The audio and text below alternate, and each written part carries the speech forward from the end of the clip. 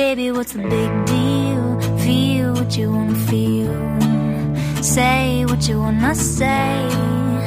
You're gonna die one day. For example, I could kiss you just because I want to.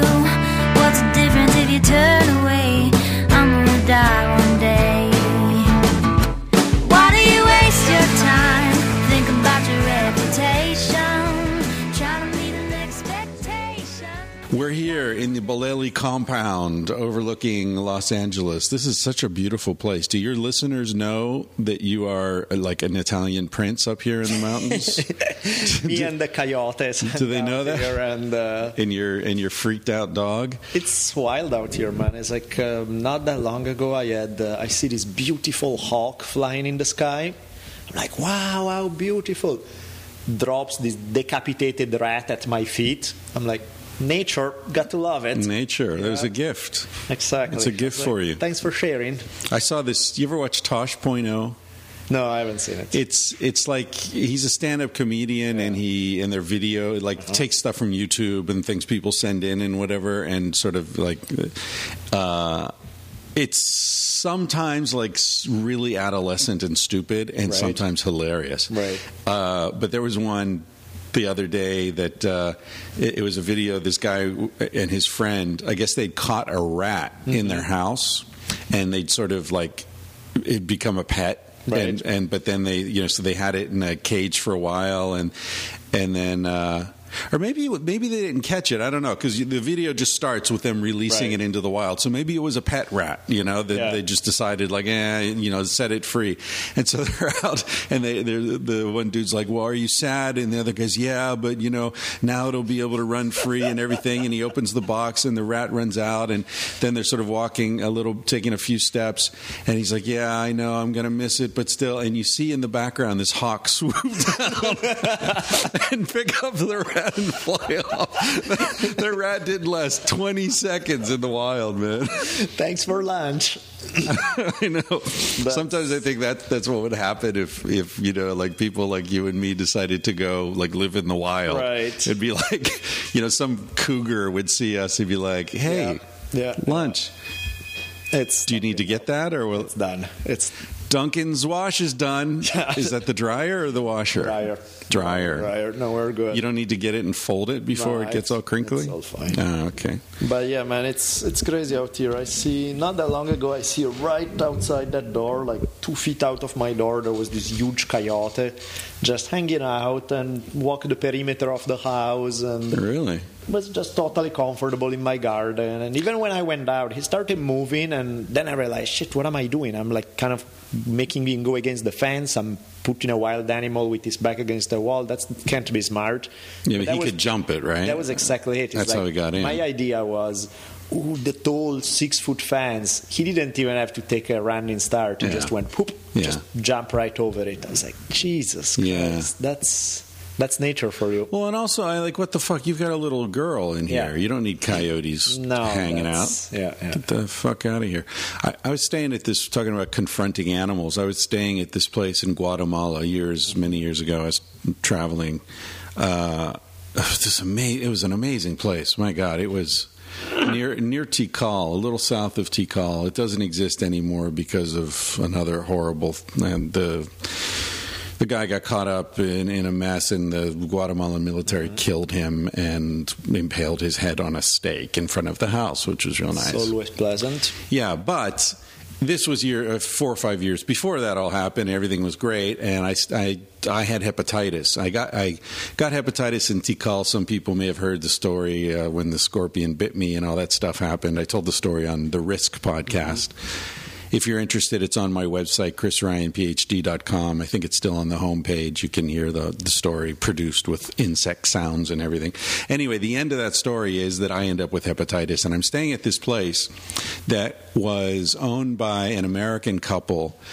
it's this really interesting part of Guatemala where it's in terms of latitude, longitude, it's jungle, right. but it was high altitude. So it was sort of like ponderosa pine and cool at night. Wow. And, the air smelled beautiful. And they had taken over this chicken farm, and they'd converted the chicken coops into like little studios for travelers to stay in. And they'd built tree houses, wow. And they had this pond that they designed like a stone-lined tub. So the pond, like there's a little waterfall that would come into this jacuzzi-sized tub. Damn. And then it was just such a sweet place. Heaven. Yeah, it was. And it was also, it had a really cool vibe because when you showed up there, they would show you around, and then there's a book in the kitchen, and they'd write your name on the top of a page, and as long as you stayed, it was your job to just, when you took a beer from the fridge, write it down, how many meals you had, make a note of it, how many nights you've been there. Then when you leave, you just go through, tally up your stuff, and put the money in a box. And if you ripped them off, you ripped them off. Nobody's looking over your shoulder. So I was there because I was sick. I was there for almost a month, right. And I got to know the people pretty well. And they had these two macaws. Do you know what macaws are? They're super colorful, and they're big. They're like the size of a fucking eagle. Yeah. They're red and blue and green, just beautiful birds. And they stayed around, but they were free. So they would go fly around through the jungle, and there was a volleyball court, and we'd be playing volleyball, and these macaws would come in and dive bomb you. Like, you'd be like going for a ball, and suddenly, wah!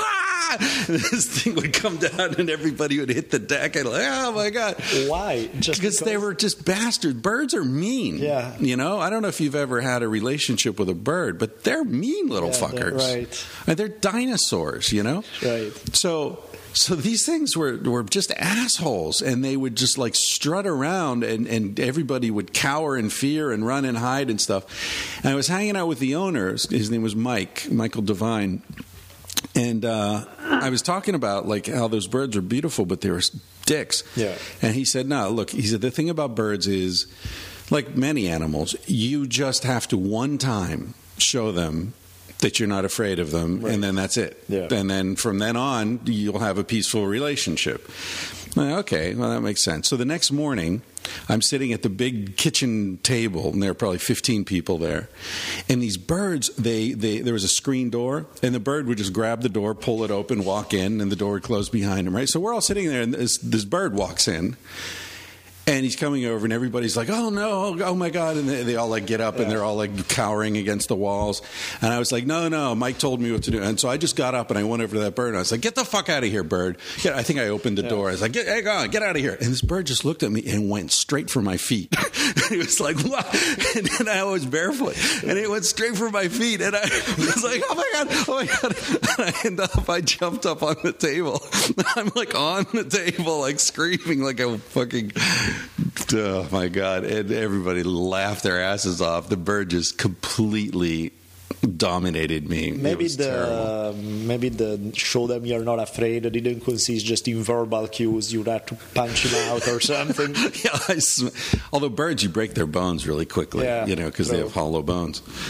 I don't know. So I don't know. I never did dominate that bird. That bird knew me. I was that bird's bitch. Pegged you or got you I was pegged. A bird bitch. You have a strange issue with animals. I remember all the story about the monkey. Your girlfriend from the monkey. Same kind of deal. Now that you mention it, is pretty much the same dynamic. Like, I'm going to show you who's boss, and it's not me, you're boss. Interesting story you got there. What happened to that dude? Why did they chop off his head? Oh God, it's a very strange story, actually. Yeah, he was American. His wife's American. They had adopted, I think, 3 Guatemalan kids, and they were just the sweetest people. I mean, you can imagine that's how they ran their guest house, honor system, And what happened was really strange. So I was there. This must have been late '89, maybe early '90. Mm-hmm. No, it would have been early 9. Oh, fuck, I don't remember. I've got a list. I traveled so much in those days that I have I need to look at my old passport stamps to figure out where I was. But anyway, it was strange because I had such a meaningful time there. and they really took care of me, and I got to know them well. And then, then I moved. I think, where was I? I was in San Francisco, or I don't remember where I was exactly. But there was people can Google this. There was an issue where a Harvard-trained lawyer had fallen in love with a Guatemalan rebel. Mm-hmm. And then he sort of disappeared. And she didn't know if he was alive or dead or in prison or what. And because her name was Jennifer Harbury.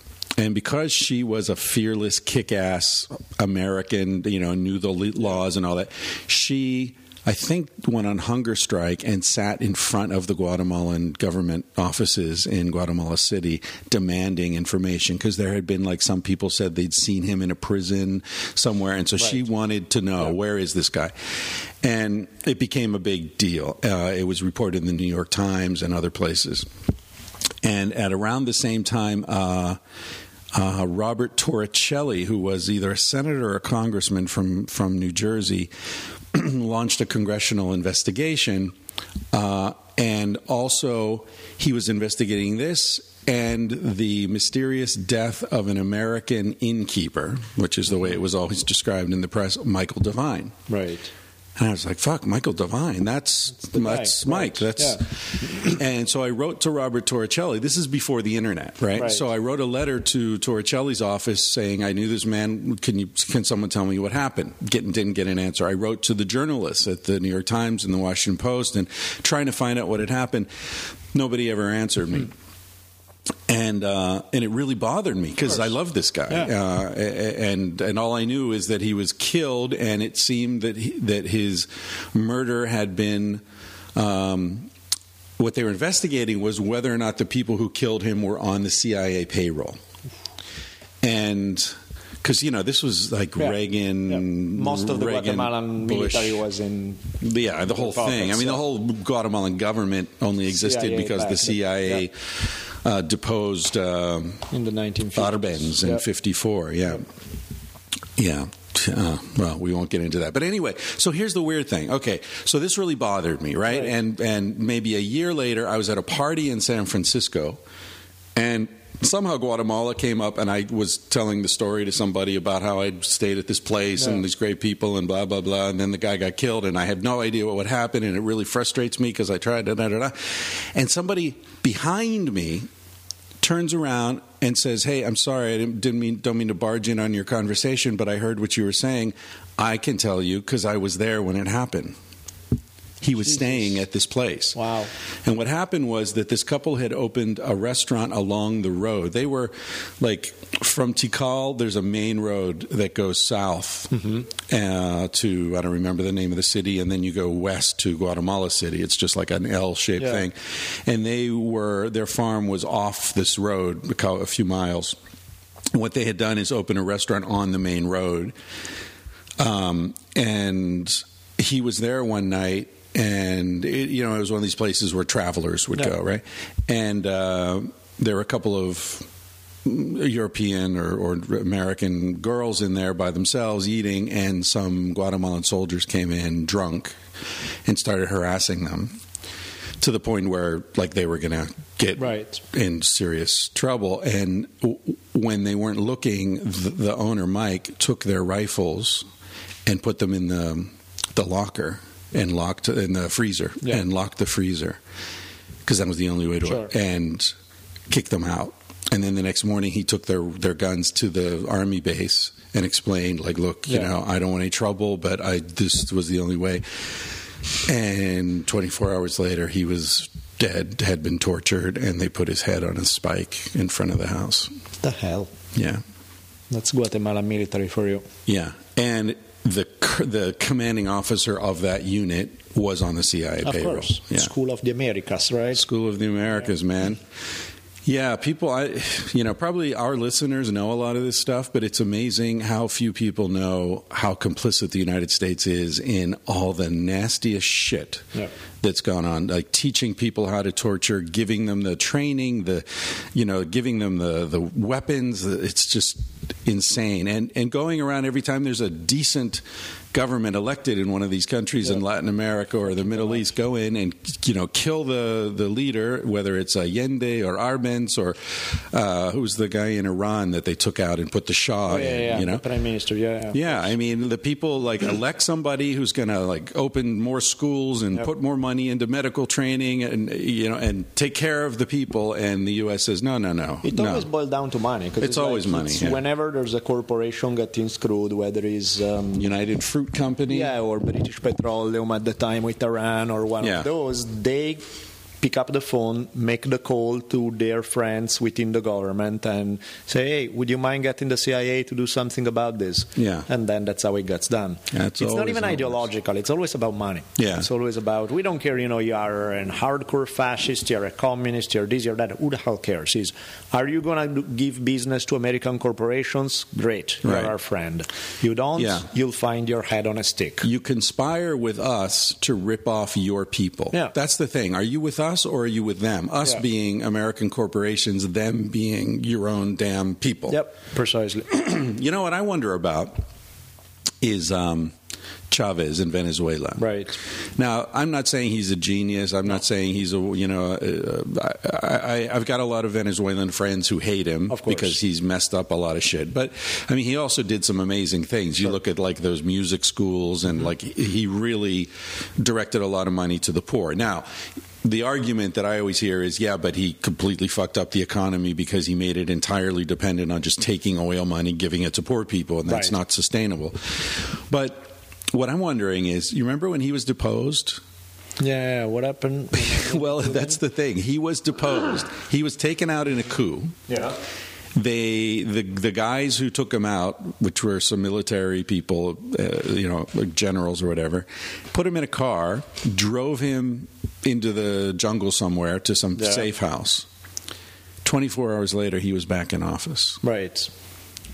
And I don't know the story. Right. I don't know how he did that, because those guys were about to put a bullet in his head and bury his body, and he had some information on someone or he had some card up his sleeve that made everybody just go, oh, fuck, really? Yeah. Oh, no.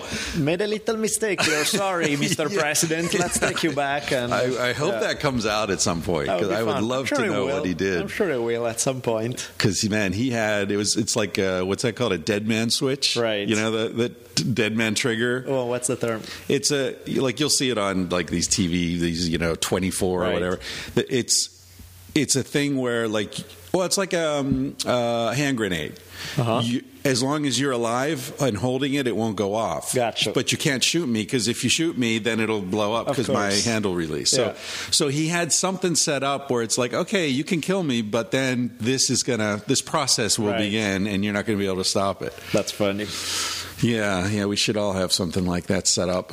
But the Guatemalan thing is crazy, what you told me, because usually, they did horrible things to their own people, the military doing really nasty stuff to the population. But usually Americans, they would think about it twice, because it would be, that's where their money was coming from, was from the U.S. Yeah. So killing Americans was usually considered not a good idea.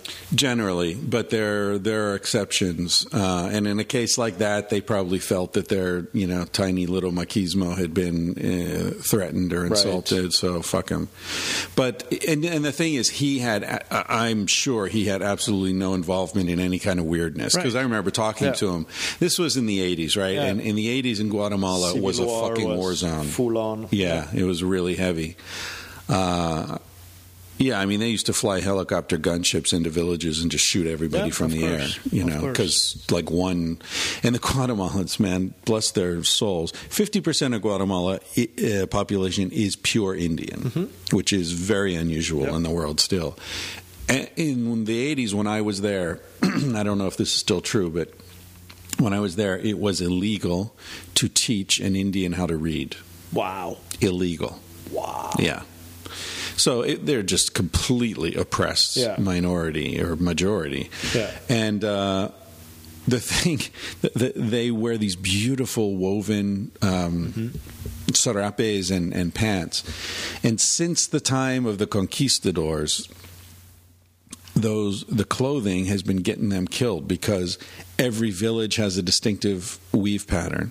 So even with the Spanish, when somebody would attack the Spanish, they'd kill one of them, and they'd see look at the pants, and they'd go and wipe out that village. Right, of course.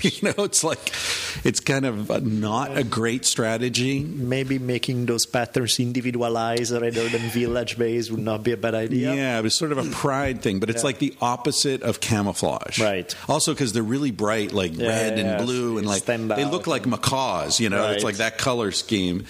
Yeah, not to take anything away from them, but it's probably not a great military strategy. Great idea during peaceful times. Not such a great idea. Had a party. Great party wear. Yeah. Yes. Yeah. Anyway, so how the hell did we get into that? I assume everyone knows who you are, because in our little, welcome to another podcast incest episode. This week it's Chris and Daniele. Next week it'll be Daniele and Duncan. Then it'll be Chris and Duncan. Then it'll be Daniele and Joe. Then it'll be Joe and Chris. And then it's like, that's funny how it all worked out. It's pretty cool. I mean, people don't seem to complain about it. Is it, Joe? Is it all because of Rogan? You think? Because everybody, one way or another, is more or less connected with Rogan. So we're all planets orbiting star Rogan. A way. He's the Rogan godfather 7. of it all. Yeah. Because when you think about it, a lot of people end up being on the podcast map because of Rogan. Rogan likes something. Joe say, hey, I really dig this idea or this book or this whatever. Right. Invite them over. Then somebody else listens to them. He's like, hey, that guy was cool. Right. If Joe had him, let me write him and stuff. Because when you think about it, every one of the, when I look at my guests, probably about 60% have been on Rogan before or something, 50 to 60. Well, that just means you're a lazy fucking producer. No, it's that some of these are people that I already know. And then I'm like for example, Sam Sheridan. I don't know if you know Sam. Sam wrote these 3 books. 2 of them are about martial arts, where you would dig him because he traveled all over the world, much like you, in spirit of adventure, and he went off studying Muay Thai in Thailand, doing all these crazy things, right? And then his last book was about imagining what it would be like in a post-apocalyptic concept, so trying to learn all the skills necessary, that kind of thing. Sam is a great writer. He's a fun guy. And again, it's like somebody that I'm like, hop on my podcast. And then sure enough, I look at, he has been on Joe already. What the hell? It's like some of it is just the same taste. We all share certain characteristics. Well, also it's LA based. It's LA based. So there's that. I mean, and a lot of people interesting in this sort of, that appeal to this sort of demographic. When they come through LA, they're going to get pulled into the Joe orbit. That's one. Yeah, I mean, for me, the first introduction to all this was Duncan, so I sort of feel I owe a lot of gratitude to Duncan. But you're right, in terms of audience and stuff, Joe's off the map. It's amazing, and he's so generous. With his, he's awesome. He loves to share whatever he's got, which is really cool. Have you interviewed? Have you had Aubrey Marcus on your podcast? Yeah, I just actually recorded with him the other day. Oh, that's right. The same day I did, actually. I got sloppy seconds. I got sloppy podcast seconds. I forgot about that. Yeah, he mentioned, we were talking, he's like, so what'd you do this morning? He goes, I was on Daniele's podcast. What the fuck? What the fuck? So I get all the tired, worn out bullshit from you? Come on, man. Yeah, I like Aubrey a lot. I had him, that was the second time, and he's a really cool guy. He is a cool guy. It's funny that he and Joe have become friends. And I have to say, be careful how I say this, because this is not an insult, although it may sound that way. Because they're both such obvious alpha males. You know what I mean? And there can be alpha male conflict, but they're both cool, chilled out. So they're both they're both big, strong, tough, good-looking, rich, famous, whatever. They've checked all those boxes, hot girlfriend, wife, whatever. But they're both nice enough guys that they don't clash. Whereas a lot of guys like that, they would want to be the only alpha in the group. But I think when really confident and is not bullshit confidence, Right, then yeah, you don't of have course. that issue. Yeah. And you are happy when you run into somebody who has a lot of personality. They are Yeah. intense. As long as they are not the exceeder, Right. then it all works out. Yeah, and it's yeah, great. it's true. And there's not even that issue of It's true. alpha, whatever. It's like, hey, we're a cool person hanging out. End of story. You know? So few people. I mean, I think a lot. And maybe it's a question of age, or I don't know. But I think not a lot of people get to the point. I guess what I'm trying to say is, like, there are rich people, and then there are rich people who know that money doesn't matter. Yep. And they enjoy the money because they're giving it, they're sharing it, they're Absolutely. helping people. They're, and there are a lot more of the first group than the second group. That's what I'm trying to say. So, both of those guys seem to have achieved that level of awareness in many different areas of their lives, which is wonderful. That's fantastic. One of the cool things about people like that is that they can be in the middle of a hardcore, adrenaline-driven MMA kind of thing, and then they can be in a mellow, spiritual, I look at the stars while high on weed or whatever and see God. Yeah. And they can play on many different levels at the same time. Yeah. So even if you don't have all of their levels, but you are into 2 or 3 or something, they are going to be able to speak your language. Right. With somebody else, maybe person C and person B have nothing in common, Right. but they happen to have something in common with both of them because they're just... They're hubs in a way. Yeah. I'm sort of like that too. Not that I'm not comparing myself to them, but in Barcelona I used to have party sometimes, and everybody at the party, the people always told me, like, dude, I meet people at your parties that I would never meet anywhere else. Of course. Because like 2 of my best friends in Barcelona were tattoo artists, and a lot of other friends were doctors, because I was working with doctors. So like cool doctors, cool tattoo artists. One of them whom was a former Hell's Angel or something. Right.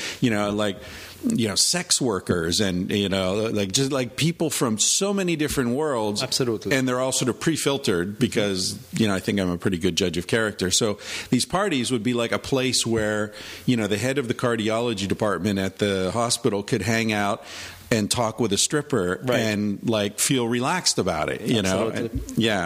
But that's how it is. To me, is if you are a complete human being, and by complete, maybe complete is the wrong word. If you are a human being who's not just a specialist, not somebody who's into their one field, one thing only, and so you hang out with people who are into that field. If you are a real human being, you taste lots of different things, you experience lots of different things, appreciate different you things. appreciate them, and so ultimately you go for the essence. The cool aspect is the same.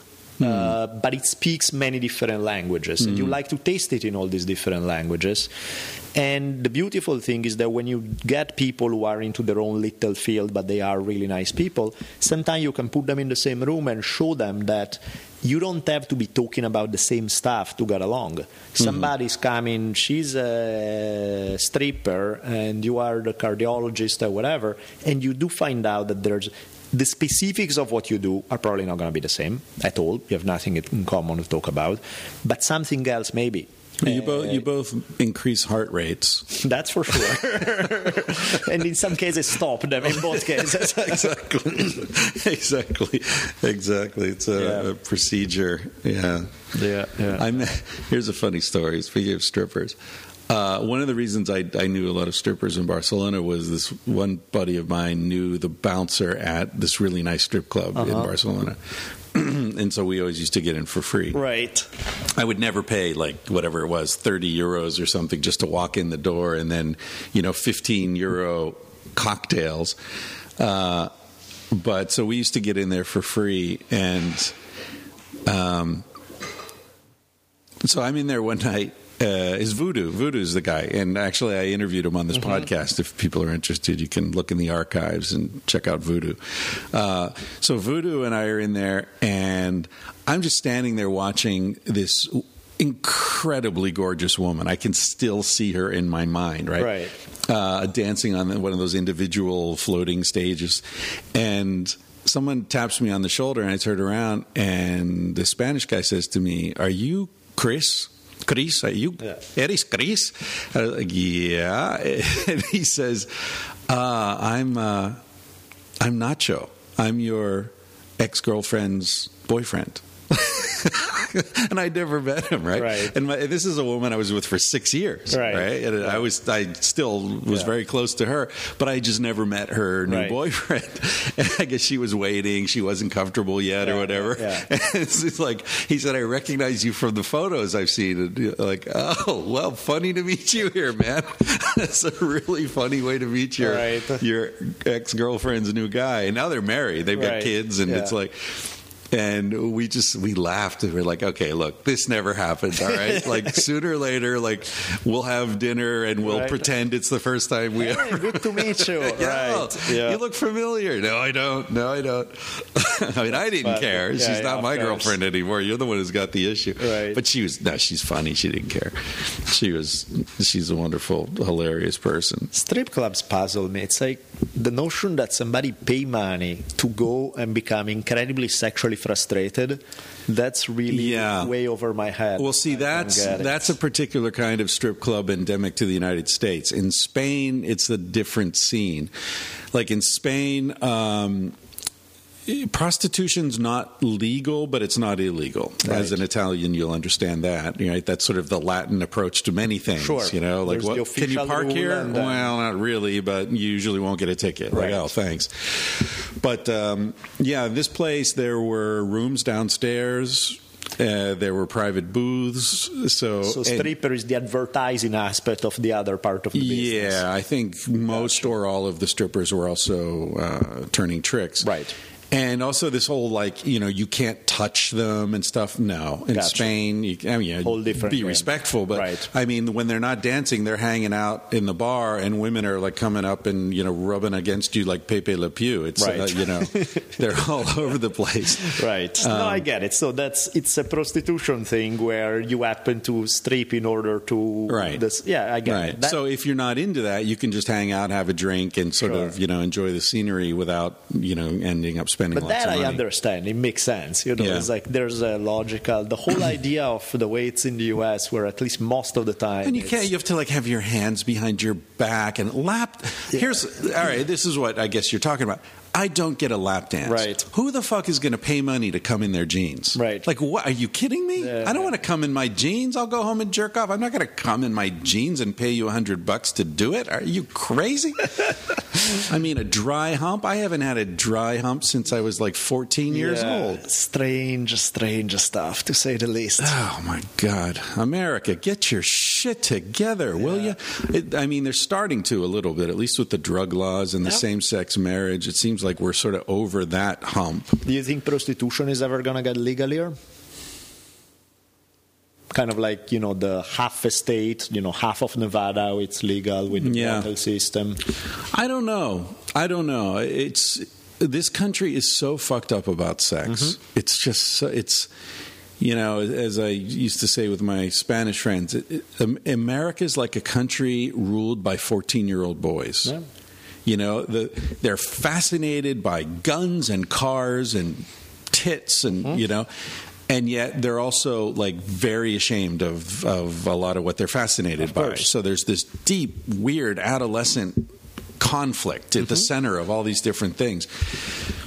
You know, maybe it's possible that countries have sort of a life cycle, and that if so, it does kind of feel like maybe the United States is coming out of its adolescence. It's like a 19-year-old, maybe 20-year-old, you know.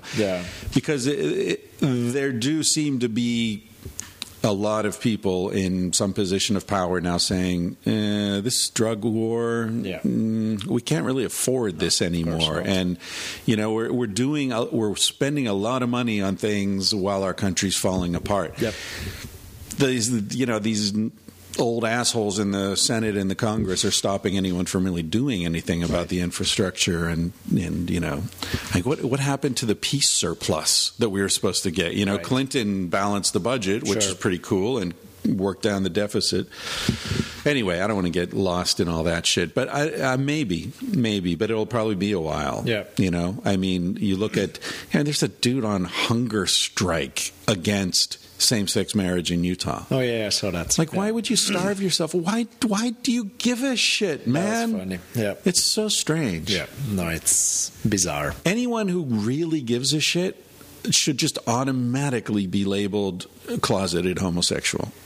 It's basically how it is. That's essentially what's going on. But I mean, maybe they're not. Maybe he's not. Maybe he's got some other hair up his ass. But there's no reason to care, right? Unless you have some imbalanced weirdness in you. But you know, there's something to be said about the fact that so many people are totalitarians at heart. You know, there's so many people who want. It's not just that they want to organize their own life the way they want to. Right. They want everyone to go by their dogma. Yeah. And it's amazing because in US, especially when we talk so much about freedom this and freedom that, you know, everybody use the word, everybody's for freedom, right? It's just that what they define as freedom is completely different. Right, you're free to do what I tell you.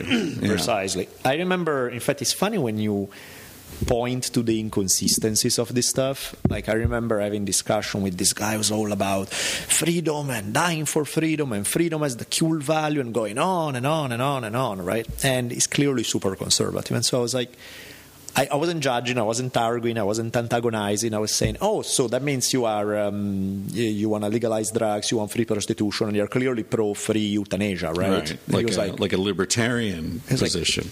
Like, that's not what I mean. I'm like, I'm sorry, I'm confused here because you said you're for freedom. Those are individual rights that you're not hurting another person. Right. So if you're for freedom, that means you're supporting that. I saw a brain meltdown happen in front of me because it's not like you could say anything. Yeah. But it suddenly is like you could hear just the circuits burning as it went. It's so strange. Yeah, individual freedom as far as guns go, right?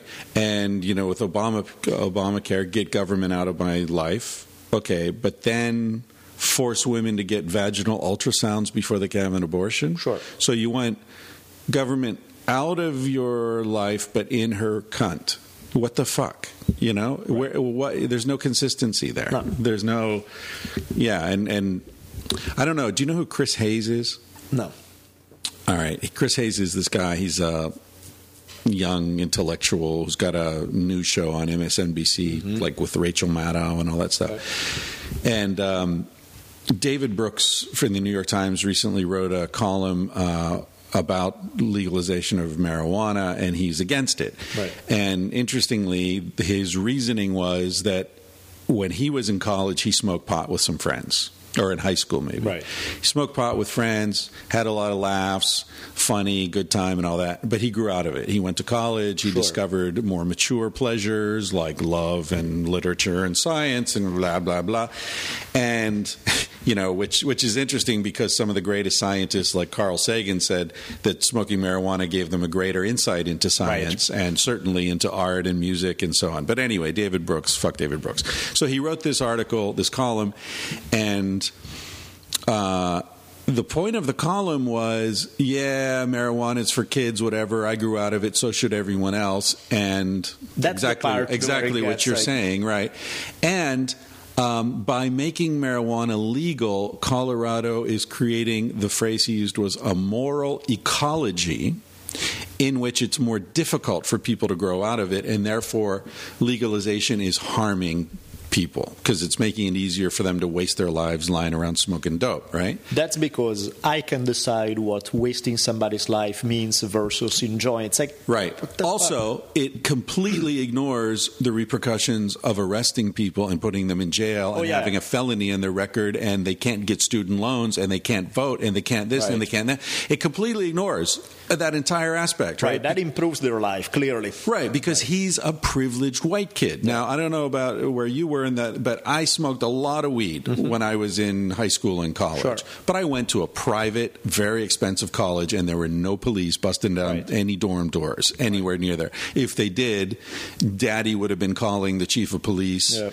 You know, not my daddy, but a lot of other daddies, and that guy would have been out of a job. So we were in this protected bubble because we were rich white kids. Right. So Chris Hayes did this thing on his program the other day where he talked about where he and his girlfriend decided, when he was 21, he and his girlfriend decided to go to the Republican convention just to check it out.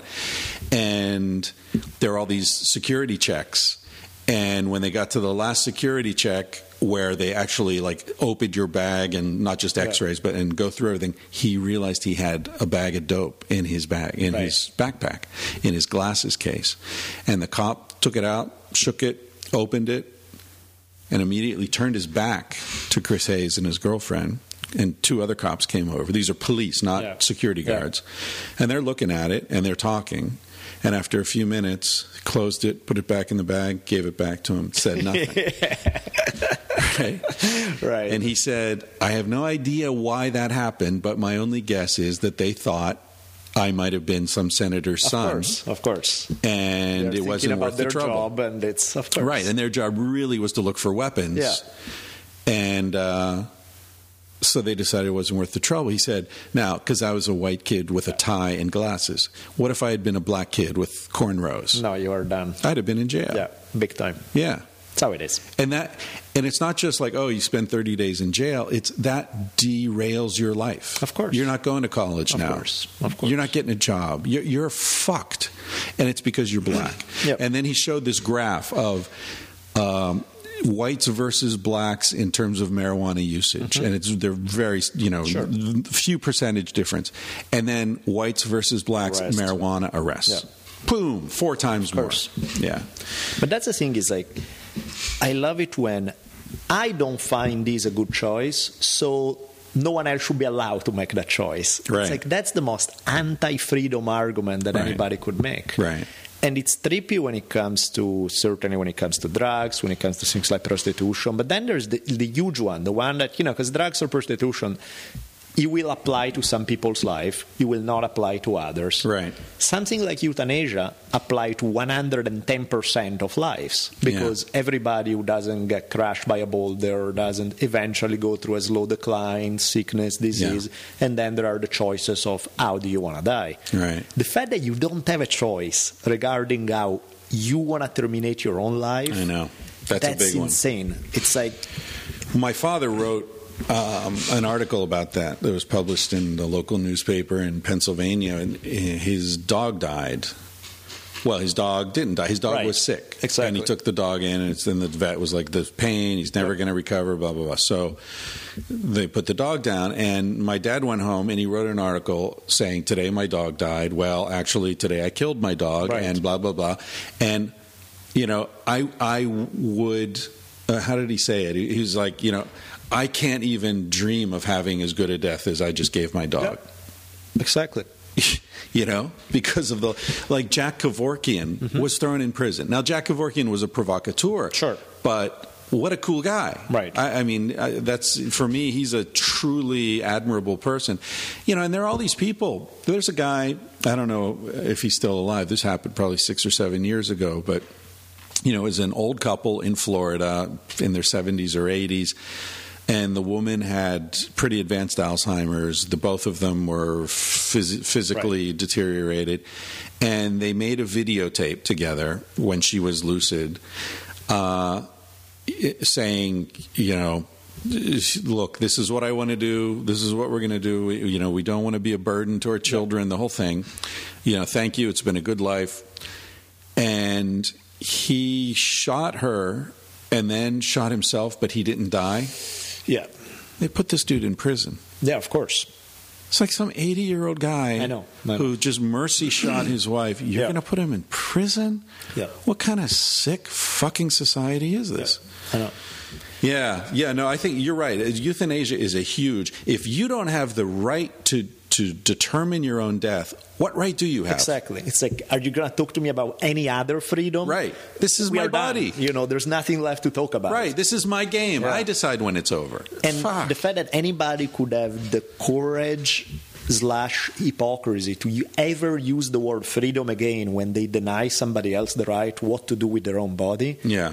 They should just be kicked in the balls, metaphorical if they don't have some, or real if or they not do. Metaphorically, yeah. Oh, From here to forever. Because it's like, are you kidding me? You really dare to use the word freedom again? Yeah. You evil son of a bitch who want to impose your moral choices on everyone else. And I love the arguments they'll come up with, too, is like, but human life is sacred. Oh, really? Human life is sacred? So what about the lives of people you threw into prison for life, and you don't even know that they're guilty, and even if they were, being in prison isn't going to help them? What about the, all the kids all over the world who, don't have $1 for a fucking vaccine? Yeah, I mean, there's this idea that I wrote a thing in Psychology Today, like, I don't remember the title, but it's like something like, human life is sacred, ? Bullshit. No, it's not. Right. There's no consistency in that argument whatsoever. Right. It's sacred as long as it's an American fetus, apparently, but then once it becomes a baby, you don't give a shit anymore. And also sacred, what does it mean? Sacred means that we should force you to continue it when you don't want to. That's what sacred means. Right. Sacred means, if anything, that it should be about individual empowerment in that sense. So the sacredness should be that somebody gets to design their own journey, get to choose how they live, choose how they die. As long as you don't step on anybody else's toes, you should be free to do whatever the fuck you want. End of story. Yeah. Yeah, I was thinking, this book I'm supposedly working on, it's so cool. I'm getting emails from people now saying, like, write the fucking book already, stop doing all these podcasts, write the book. So I will soon, I promise. But a big part of that book is about how we die. Right. Yeah, it's civilized to death, and the last chapter is going to be a big discussion of death and, the coffin industry, the military industrial death complex. But I was thinking about this the other day, that the American way of death is like basketball games. You ever watch basketball? Oh, that they put like 17,000 commercials at the end, so it takes like 2 hours for the last minute and a half. Right. But it's not that they're putting commercials. It's that the way the rules are set up, right? You foul. Okay, we got to stop now and do foul shots. Like you pass it in, foul. You timeout.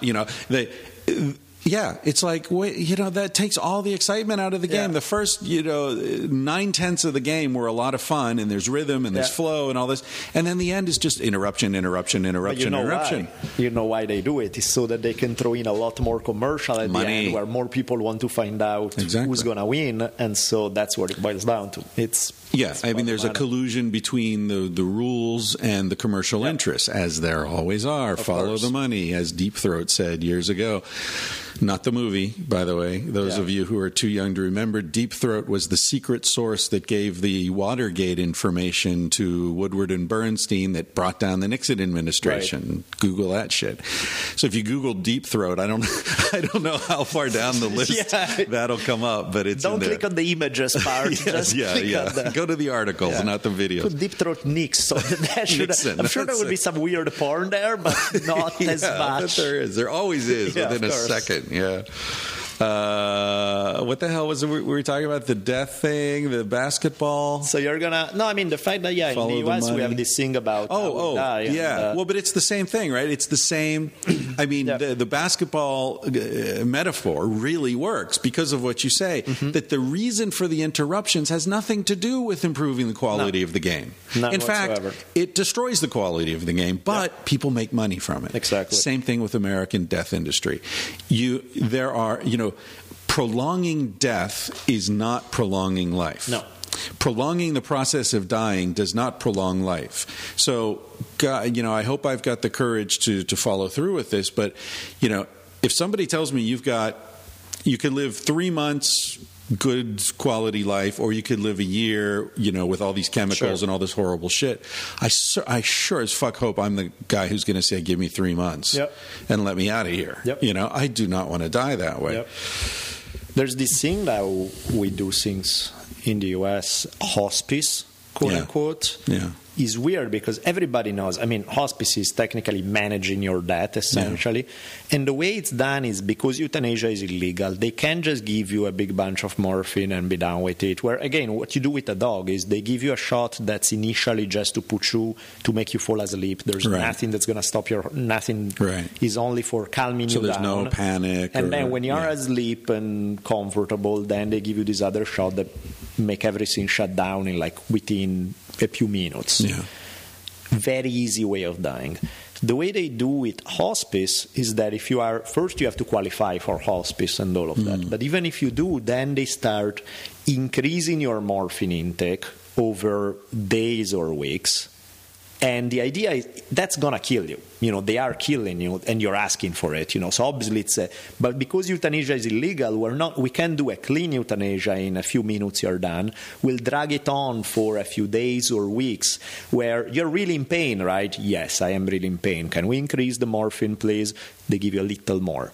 Not enough to kill you, just enough to start slowly moving in that direction. And you keep adding morphine, you keep doing that, and eventually kills you. But the point is, what the hell, really? Because somebody else doesn't want to go through that? Well, they don't have to. Nobody's forcing them. Exactly. But let somebody die the way they want. Right. It's that simple. Yeah. And again, not in the cases, you know, somebody didn't leave an advance directive, you don't know what's up, you got into a whole other issue because it's about making decision for somebody else's life. Right. Those got complicated. But the ones that are about your own life, why is there even an argument there? You know, it should be, it's your life, that's what you want, here you go, self-help kit, shoot up, done. Yeah. Yeah, well, there are some countries. I guess Oregon has legalized doctor-assisted euthanasia. Very strict, very, very strict. The conditions under you qualify, but you know you would qualify if you have some terminal disease, you are in horrible pain, all of that. But for example, if you have something like Alzheimer, you don't. Right. Because it's just that your quality of life sucks, but it's not in itself terminal anytime soon, so you wouldn't qualify. Yeah. Which also is bullshit. Yeah. Strange world. I think Switzerland has got some very liberal rules along those lines. And it's it's funny because so much of this is a first world problem. Because I was just in Mozambique a few weeks ago, where my wife worked as a physician for years, and you go to some place, whatever, Brazil, most of the world, right? Nobody's watching this stuff. It's only in America where everybody's looking over everybody's shoulder, and there's all these committees and blah blah blah blah. I mean, they're not paying any attention to the food supply apparently, and they don't notice all the radiation leaking into the rivers, but they're sure watching how the morphine use of physicians, and the explanation is so amazing that because we're so paranoid about drugs, morphine is this highly controlled substance, and actually, this is in writing. This is U.S. medical policy. There are limits on the amount of morphine that can be prescribed to patients with terminal illnesses because they're trying to avoid addiction. Just like the dude is dying. You're going to be dead in 4 months, but we can't risk you getting addicted. That you'd be a drug addict, and that's bad. And also, no addiction. Just give me enough for a one-time shot, and I'm out in 10 minutes, and there's no issue of exactly. So, I'll be a dead addict. Okay, how about that? Yeah. Like how is it in Mozambique? They don't the doctors. If it's whether it's legal or not, they can do whatever they want. Well, it's just that there's much less. Most people never see a doctor. Right? So Casilda talks about when she was a young doctor in the countryside, someone came to her with an issue, she would do her best. But a lot of times people died. Right. And nobody was suing anyone. Sure. There was no malpractice. There's no this, no that. Because they know, you're lucky if a doctor will even see you, especially if you don't have any money, as these people didn't. And people die. Yep. They know people die. They've seen people die. Sure. Death is part of their lives. So when someone dies, it's not immediately assumed that it's this great tragedy and where's the justice? Well, that's an American thing. Right. It's like, I'm sorry. It didn't work. It does. Sometimes it doesn't, and paradoxically, that allows doctors to learn. Right. So you end up like in a place like Cuba. She was trained by Cuban physicians, and she's got incredible respect for Cuban physicians. American physicians, not so much. Right. Because American physicians never get to fail. They never get to try things and learn things and increase. American physicians, it's all about cover your ass. Order 50 different tests because somebody will sue me if I didn't order. Even though it's a virtual certainty that they don't have whatever this test would indicate, I'm going to give them that test anyway because if 1 in a million chance they have it, I'm going to get sued. My insurance will go crazy. I won't be able to work anymore. I'll lose my license. That's the acronym, the CYA medicine. Cover your ass, Yeah, that's 90% America. 90% of the game, absolutely. Right. No, and it's how it is, and it's man, it's insane though. Did I ever tell you about when I applied for a job working as a counselor on a suicide hotline? Sound vaguely familiar, but not enough to. It was in San Francisco when I was in grad school. A lot of psychology graduate students do stuff like that, and I had all the interviews, and then the final interview was the big director, and he said, "Oh, this is great. I think you'll be really good for this." But one more question: can you ever imagine a time when suicide would be a good option? Hell yeah. That's what I said. A lot, actually. Let me go through the list now. Yeah, exactly. And that disqualified. He was like, sorry, man. Sorry. Yeah. That was sort of a trick question. It's like, well, I don't think I would make the counselor they would want. I'm like, really? That's what's going on with you? Well, I see your point, man. If that's what he was afraid of. Right. It'd be like, wait a minute, my father called the hotline and the guy told him to jump. So that would have been me. Yeah. Could you imagine? And the cop grabs the guy and he's got the phone in his hand and they're hearing, "Jump! Go ahead, jump! What are you waiting for? Who is this?" It will all be over. Suicide hotline. Right. You ever seen a film called The Diving Bell and the Butterfly? No. You got to check out that film. Seriously, everyone within the sound of my voice, find the film The Diving Bell and the Butterfly. It's directed by Julian Schnabel. Julian Schnabel's this very strange dude. He's strange in a good way. He's a painter, very successful painter, like a guy whose paintings sell for $100,000, right? And he's made just a few films. One was about a gay Cuban writer. I don't remember the name, but that was a very good film too, starring the guy, the actor who was in No Country for Old Men. Oh yeah. Okay. The creepy haircut, Spanish guy. I can't remember his name. Anyway, this film, the Diving Bell and the Butterflies, true story. The editor of French Vogue magazine, 40 years old maybe, living the high life, right? Lots of beautiful women, right. Fancy car, nice house, yada, yada, yada. One day, he's driving his daughter to school. He's got a little kid. He's driving her to school, and he has a brain aneurysm. Yep. And next thing he knows, he's lying in a hospital, completely immobile, yep. But aware. Yep.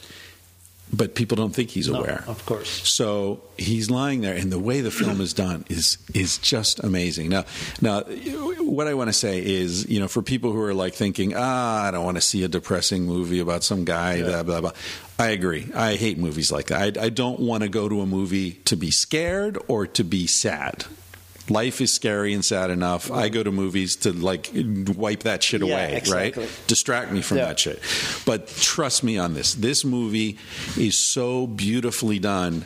It's not the feeling you get from it isn't fear or sadness. So he's there, and he's just this observer of the people around him, and they're talking about him, and do you know he used to be this editor, and oh man, poor guy, and blah blah blah, and then he realizes that he can blink his left eye, And a woman's the nurse is giving him a sponge bath, and he's like doing this thing, and she's like, "Oh, hey, come look at this. Something, he's having some weird reaction." And eventually they figure out, no, he's conscious. Right.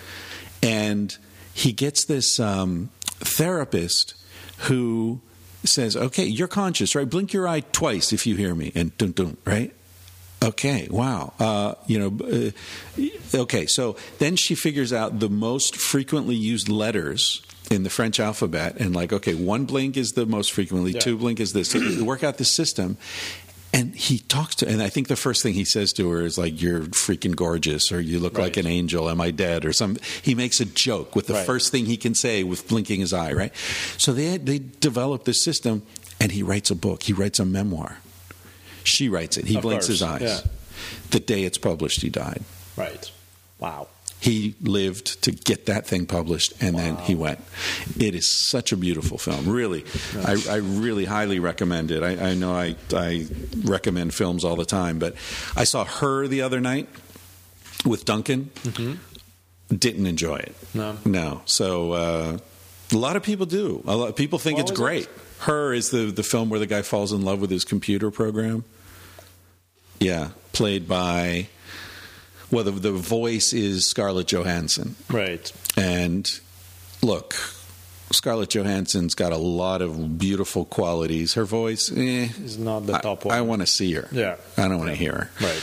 But, I was talking to Connor Habib yesterday, and Connor Habib's take on that film was white people's problems of the future. Right. Like, does my computer really love me, or is she just saying that, who gives a shit? Yeah. Who gives a shit? Seemed like a perfect synthesis of that. Yeah. All right. Well, just based on the premise, before you even say you like it, you don't. The dude who falls in sleep with will fall in love with the computer program. I'm like, Jesus. Well, see, this brings us to Duncan's Oculus Rift and the future, and is, what's his name going to live forever? What's the singularity and all this shit? I mean, as I was saying to Connor, every time I hang out with Duncan and Joe, who I love them both, they're wonderful, wonderful guys, I feel like the turd in the punch bowl, right? Because they're all hopeful and, the future, this techno utopian kind of vision, and I'm just like, I don't buy it. You don't see it. I don't buy it. Yeah. It's like, it's just more plastic in the ocean and fewer fish and coral reefs bleached out, and like, okay, great. You can... it's kind of funny. It's like the way culture seems to work, at least American culture, things get fashionable when they no longer exist in reality. Of course. American Indians, Like, it's funny. I was thinking the exact same example. Like, everyone's wearing buckskin, or, or even initially Buffalo Bill's Wild West show. Of course. Which was like the 1890s, or, You take it in the places where there are no more American Indians, and everybody think it's cool. Right. In the places where there are American Indians, they want to shoot them down. Exactly. Exactly. No, that's how it is. I don't know. I'm kind of halfway between yours and Duncan and Joe's approach, because I see both. Mm-hmm. I think that what you're saying makes perfect sense to me, because ultimately there's something getting lost in technological utopias when there's the here and now that's getting horrendously fucked up in so many levels. It's just another way to distract us while they fuck up the planet, So there's that, which I agree 150% with. And at the same time, I think that sometimes crazy technological innovations can, in the hands of somebody who's a moron, they're going to produce more crap. In the hands of somebody who's brilliant, can be another way to come up with something cool. That, like, look at something like what we're doing right now. A few years ago, even just the technology for doing this was impossible. And one can argue, you would have more conversation with your neighbor instead, rather than listening, except that maybe your neighbor is an asshole and you live in a shitty village. And in that case, having the option of having the podcast that you can download and listen to some people that you do dig is a noble option. So I feel like just because that exists doesn't mean, yay, can't you appreciate the progress of technology is all going better? No, it's not. But at the same time, I find it a mixed bag, at least. It's certainly a mixed bag, but for me, the mixture is like a rushing river is going in one direction, right, and there's some like waves that look like they're going the other direction, but they're not, right? So yeah, I agree there. We can always find individual things that are great. Mix for you is 95.5 in this. Well, it doesn't change the overall flow, because the overall flow is determined by power and money, and power and money in the economic system that runs the world now is about turning Earth, nature, into plastic and carbon, and and that's what's chewing everything up. And so okay, we're gonna like have 3D holographic porn, and we can hook up our fleshlight to our computer, which will feel like we're actually fucking Scarlett Johansson in 3D. Ow, that's amazing. But meanwhile, they're developing the tar sands in Canada, which are going to raise the sea level 300 feet all around the world, wiping out most of the island nations and plenty of the coastal cities. And it's like, who gives a fuck, man? You could have just jerked off with your hand 500 years ago, and it felt pretty much as good, and you didn't have all the silicon and plastic and electricity. So my feeling, and this, my shtick well enough to know this, that, my feeling is that the overall quality of life really has not improved one iota net for human beings ever since 50,000 years ago. Right, and a lot of half-educated nitwits are going to say, "Oh, but wait a minute, people were dying from tuberculosis and cancer and." Tuberculosis didn't exist 50,000 years ago, right? If you really dig into this stuff, what you find is that most of the major killers of human beings did not exist before agriculture, whether it's heart disease or diabetes or tuberculosis or most kinds of cancer and so on. So it's a moot point to say now we've got medicine. Oh, fuck, we didn't need medicine, of course. Right? No, that's not to say people didn't die, but how did they die?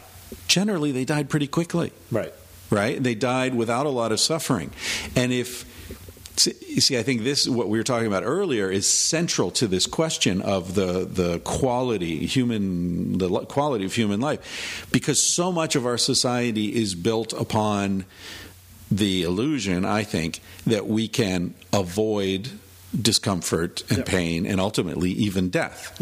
Right? The denial of death. If you call bullshit on that, then suddenly most of what we're spending our energy and resources on no longer makes any sense. Right. Because ultimately you're not going to succeed in what this whole thing is oriented toward. Of course. What do you see as what's your take on the future? Kind of gloom and doom, because that's exactly where the river is going, and is this race towards self-destruction and planetary destruction. Do you see any? Yeah, I'm a tragic optimist. Yeah, I am too, but in which way, I guess? What do you think? Well, I wrote an article for a German magazine last year. They asked me to write about the future of sex. Mm-hmm. And essentially, I wrote two articles. Because at the beginning, I said, look, I feel like we're in a river that's rushing downstream, and there's a big island in the middle of the river. Now, we're either going to go on the left side or the right side. I don't know. But here's how I see the two channels, right? One channel is that this system that to me seems unsustainable is somehow sustainable. It somehow keeps, because people always say, we ran out of whale blubber and we discovered oil. So we'll run out of oil, or we'll find that oil's no longer sustainable, and we'll finally develop solar and geothermal and yada yada yada.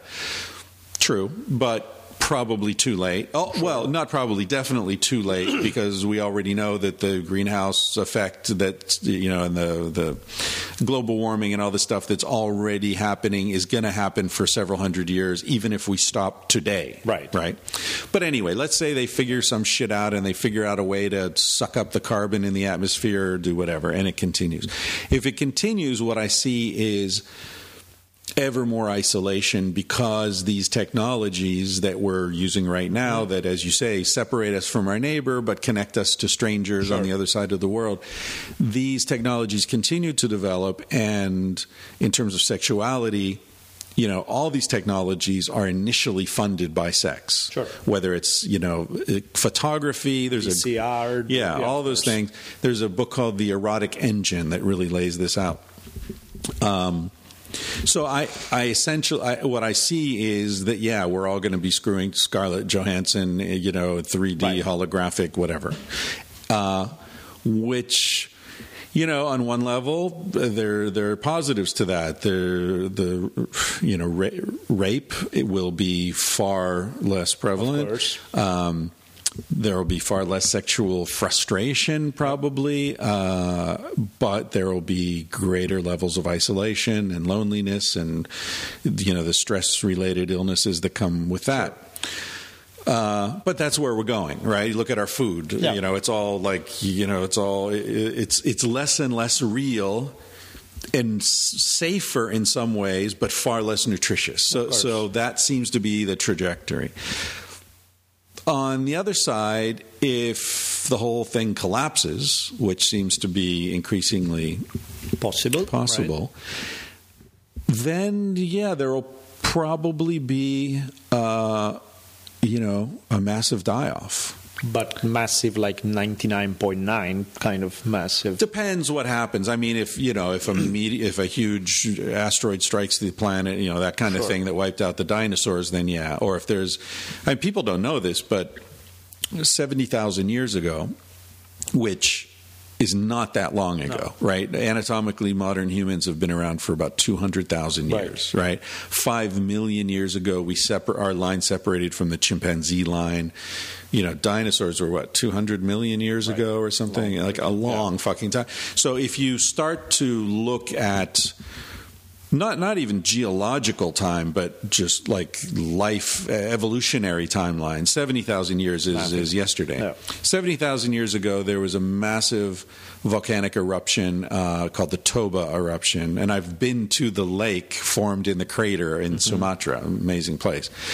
That volcanic eruption covered the earth in ash. In most of Asia, the ash layer in the soil is, I don't remember if it's over a foot deep or 4 to 5 inches, but it's heavy, massive. Yeah. The entire planet was thrust into a global winter. There was a huge species die-off, including our ancestors, apparently, who had already left Africa, but then got wiped out wherever they were. And, then the only ones left were back in Africa. So then there was a second migration out about 40,000 years ago. How did anybody survive it? Well, probably in Africa they survived because they were far enough away that by the time the ash cloud got around the earth to Africa, it had already dissipated enough that it wasn't as huge. Gotcha. And also the temperature drops. If you're in a tropical zone, the temperature drop, big deal. Probably wasn't as massive, or it didn't put you into another ice age, right? It triggered ice ages and shit. So anyway, stuff like that happens regularly on this planet. So there could just be a belch. It could have nothing to do with all the fucked up shit that we're doing with Fukushima and all the rest of it. It could just be an earthly fart, and boom, we're all wiped out, or 99% of us. If that happens, to me, see, this is how fucked up I am. That's a best case scenario. Right? So that happens. There are 4 or 5 million people left on the planet, and they look at the way it was going and somehow say, let's not do that again. 4 or 5 million seems super optimistic because the thing is, it's different when some bad shit happened when everybody on Earth was used to living off the land. Is one thing. Some bad shit happened today. Let's say no meteor, no whatever. Just say that the overall between radiation or the quality of water has gone down to crap. If you put almost everybody today in the world in a condition where they have to live off the land, except that the land wasn't the land that it was thousands of years ago, where you could pick something of a fruit of a tree and it would feed you big time. Now there's the quality that you can get out of nature is tiny. Well, there's no nature. There's very little like nature. The entire American Midwest, nothing will go there if they're not pumping all this phosphorus and petroleum products. So the thing is, there's very little out there. What's out there is highly compromised, and we don't have the skill to do it anymore. Yeah. I don't know. 4 or 5 million seems very optimistic. Yeah, I'm being, but I'm thinking, think about, you're talking about America. I'm talking about the whole world, right? Sure. So imagine, there are a lot of people who know how to grow shit and have animals and, And that takes care of one of the problems, the knowledge aspect, but then the other aspect is the compromised ecosystem. That, you may have the skill to know some of that stuff, but the condition in which you are facing challenges because of a screwed up environment, again, whether you're talking about radiation or whether you're talking about, if you have shitty water quality, it doesn't matter how much knowledge you have, you're done. There's not much you can do. If you have, radiation, you're done. It's so knowledge is definitely one of the big aspects, but it's only one of them. Yeah, you're right. I went. Somebody should write a post-apocalyptic. Well, maybe they have. If these assholes with their guns and their bomb shelters and their canned goods, if they actually survive, who wants to? Sometimes I think, I was watching, Joe was talking to Shane Smith, the guy from Vice, recently, and they were talking about, Shane Smith said that, as he gets to know more people in upper levels of government and, sort of big shot people, he's finding that a lot of them have an escape hatch. They've got a house up in the mountains somewhere full of food and guns, and if shit hits, I'm going to Colorado or you last Idaho. 9 more months than everybody else. Well, or you'll last till somebody sees you up there and then they come up and kill you and take all your food. It's that's the thing. I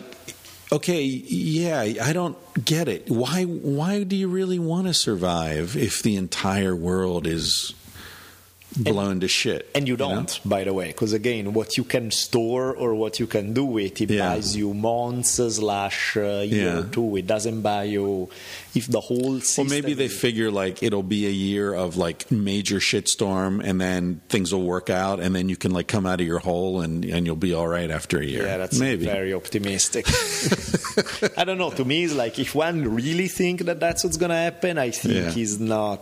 Because again, what could, if it happened 800 years ago, when everybody lived on the land to one degree or another, would have been one story. Now, when that land is compromised and the knowledge is gone, good luck. Yeah.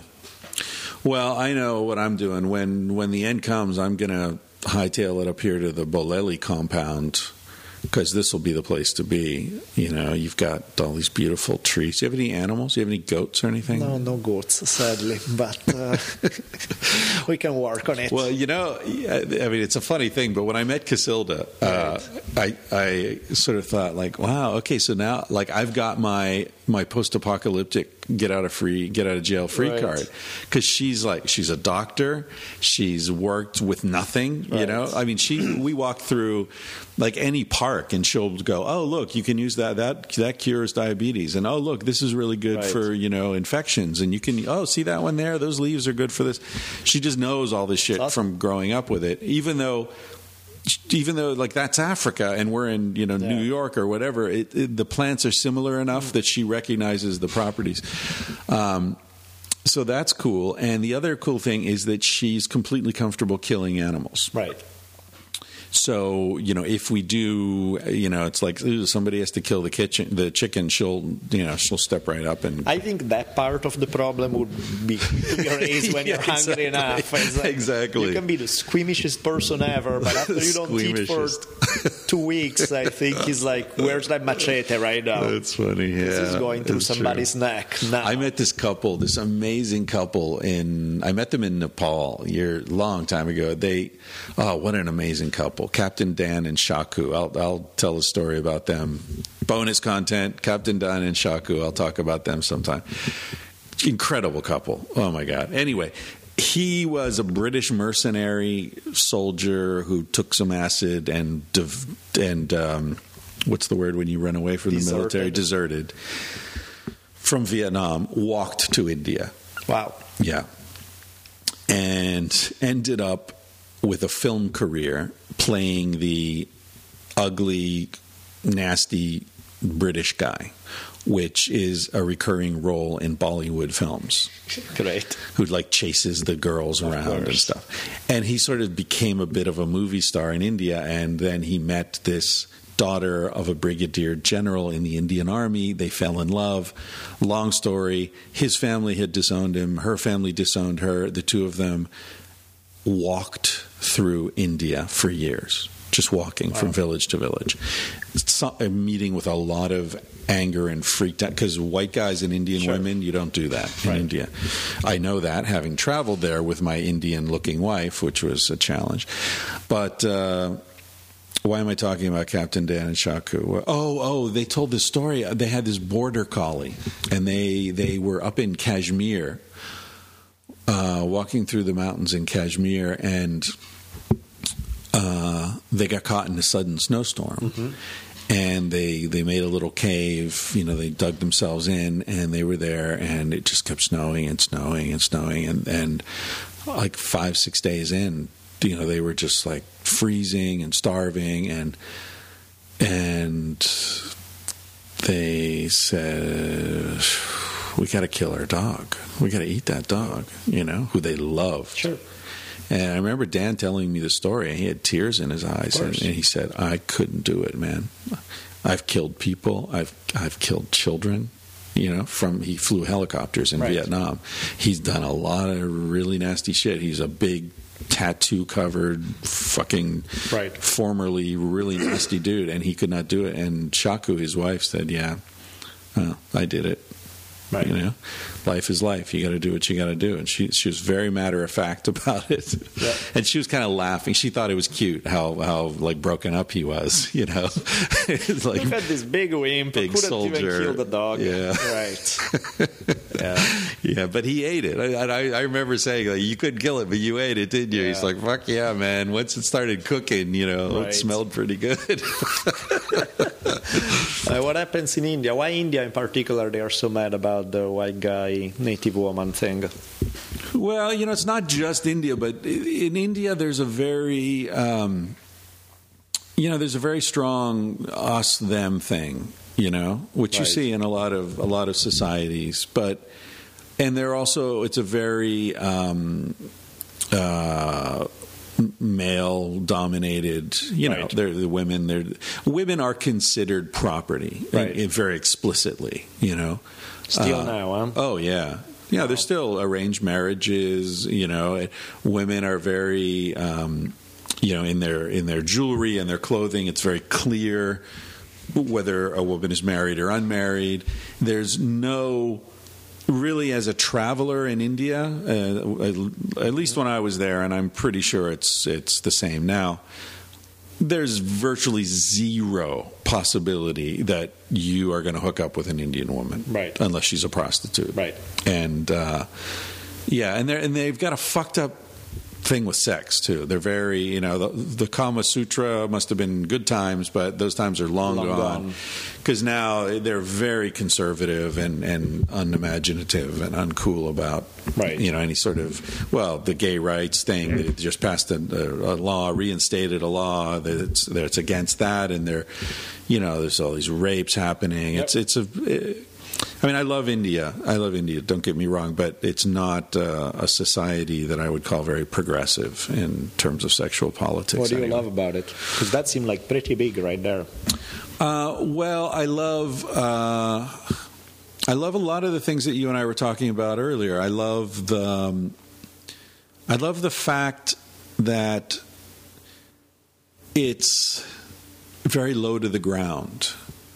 Like a lot of the things that we isolate ourselves from and we're in denial about in the West, in India, are just like right there. People shit in the street. People, it's like I've seen lots of dead bodies. I was in Varanasi. The people are burning the bodies by the river. The death is, life is seen. It's a different kind of thing. It's not this, you're born, you live, you die. No, it's you're born, you live, you die. You're born, you live, you die. You're born, you live, you die. It's a more comprehensive vision of life, and it's so. Have you been to India? No.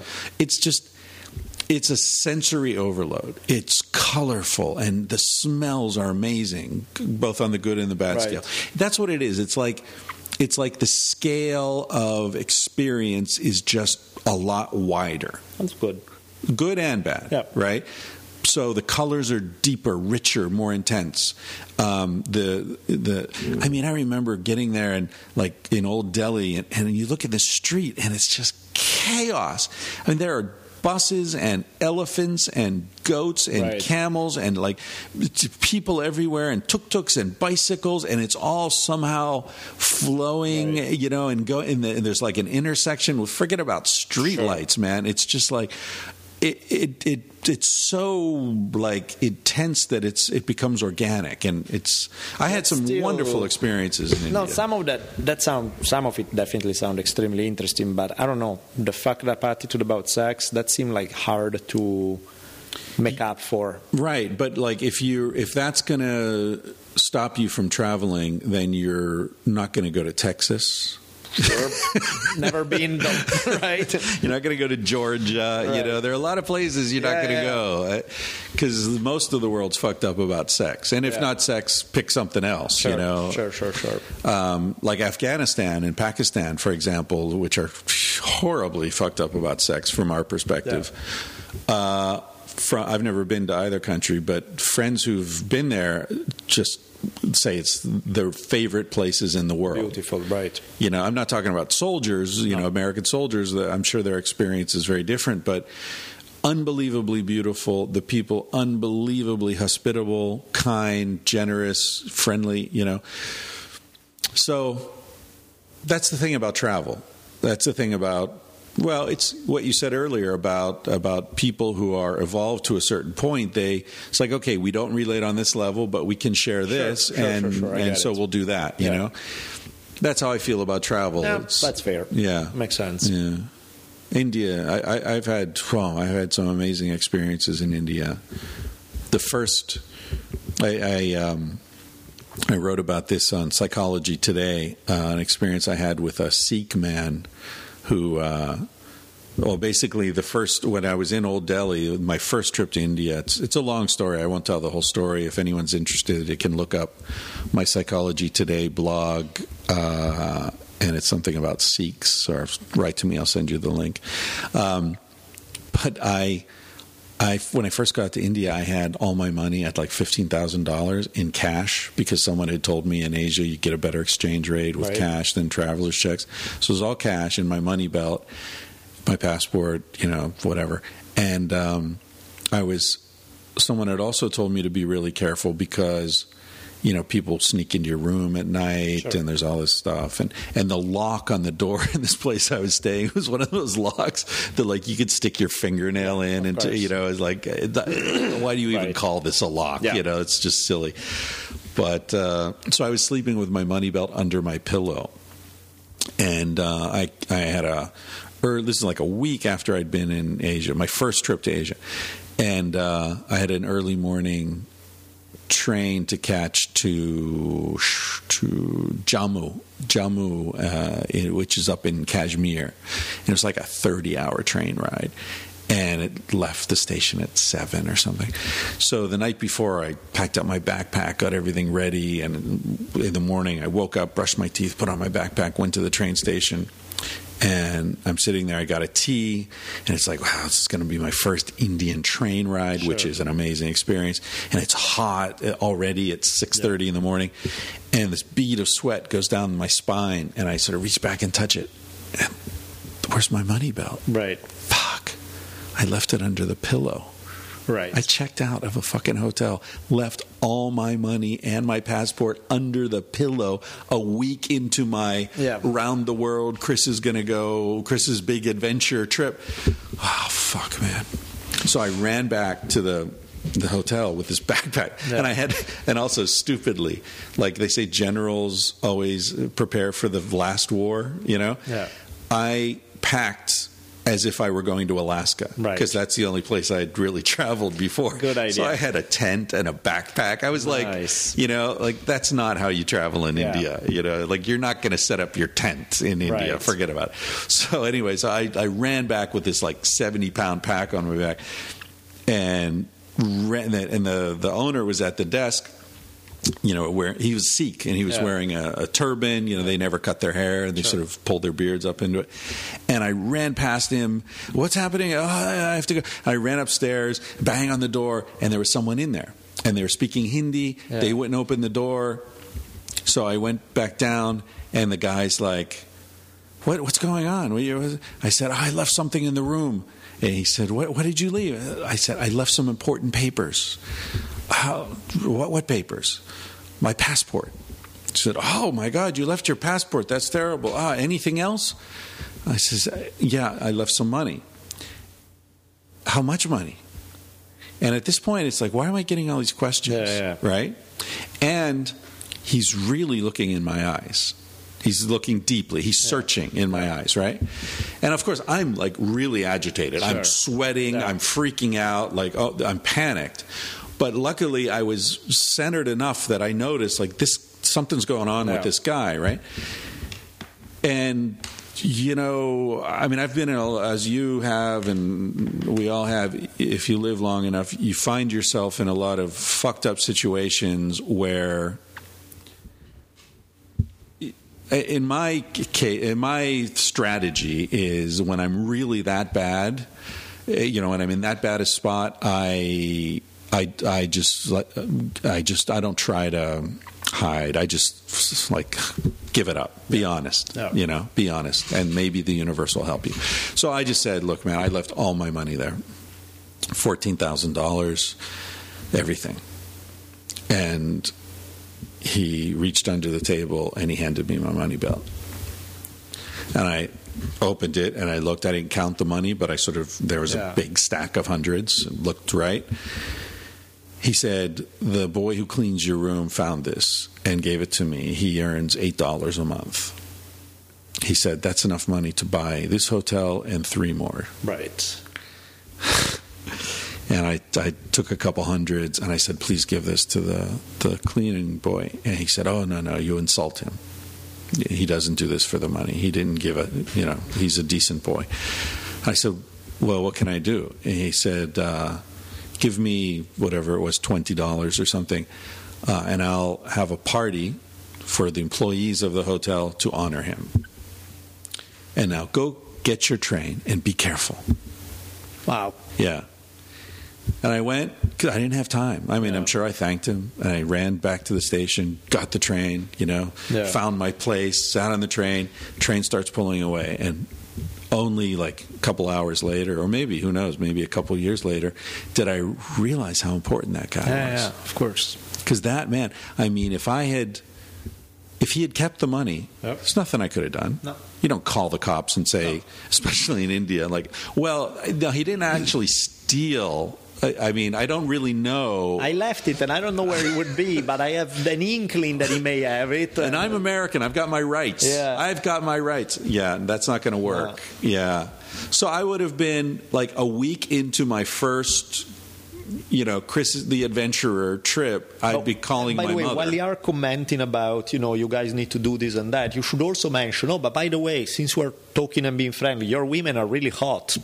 That would help. With the police? Yeah, that would certainly help them search for you and help you out. Exactly. That would... Yeah, officer, maybe, I don't know if you can find my money, but could you hook me up with your daughter? Exactly. That would take care of business. Yeah, but I mean, that guy, that was a crossroads, and that guy's decision, ultimately led to me. I spent 2 years in Asia on that money, as opposed to, calling my mother and asking for a ticket home and living in their basement while everyone in the world laughed at me. Yeah. Did you hear what happened with Chris? Yeah. How was your trip, Chris? You're back already. Great. Wow. Oh, man. Life's funny, huh? Wild indeed. Have you been to Asia? No. Thinking about it. No, I haven't. I've been through Latin American countries, Europe, Northern Africa. That's about it. You have any wild adventures in Latin America? Yeah. Yeah. My first night in Mexico when I was 11 was interesting. I ended up in a brothel next to, in the room next to us, there was a hooker with some 3 drunken guys. You know, in the tourist guide it said, it basically said it's a cheap enough place to be, cheap enough place. It wasn't exactly a formal brothel, but basically that's what it served as. And, so Lonely Planet led you into a brothel? Yeah, basically. And I remember, clearly nobody was sleeping. Everybody was like, fuck, first night, you arrive, your flight lands late, so you go to the place, you get there, they're just waiting for the sun to come up to say. I remember my mom still was like laughing her ass off because 3 a.m. where we're just laying there, freaked out, waiting. And you're 11? And I remember saying to no one in particular, muttering, why doesn't my mom ever take me on vacation to Switzerland or something? Why does she have to take Disneyland? What the fuck, She Mom? had taken me to Morocco before, and now we're in a fucking brothel in Mexico City or something. We're like, great. Oh, that's great. That's where... Your mom sounds like an interesting person. I just passed her in the garden there. She looks like, she's our age. Yeah, no, she had me when she was born. I was born the day after she turned 17. So, yes. And was she just a big traveler and like taking you around? Yeah? She traveled. Was she a hippie? Yeah, kind of. Yeah, kind of a free spirit. Yeah. So that's cool. That's a hell of an education for you. No, yeah, she's wild to say the least. That's wonderful. The stuff she's done, the stuff she's been into, the stuff. It's pretty bizarre. You ever interview her on your podcast? I had her once, but we weren't talking about her. We're actually talking because a friend of ours died, and he was this American Indian guy that.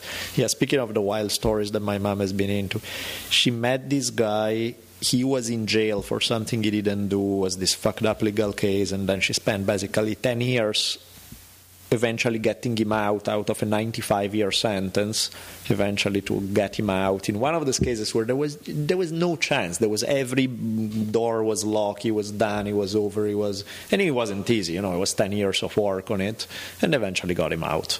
And but yeah, those are, her life is filled of crazy stuff like that.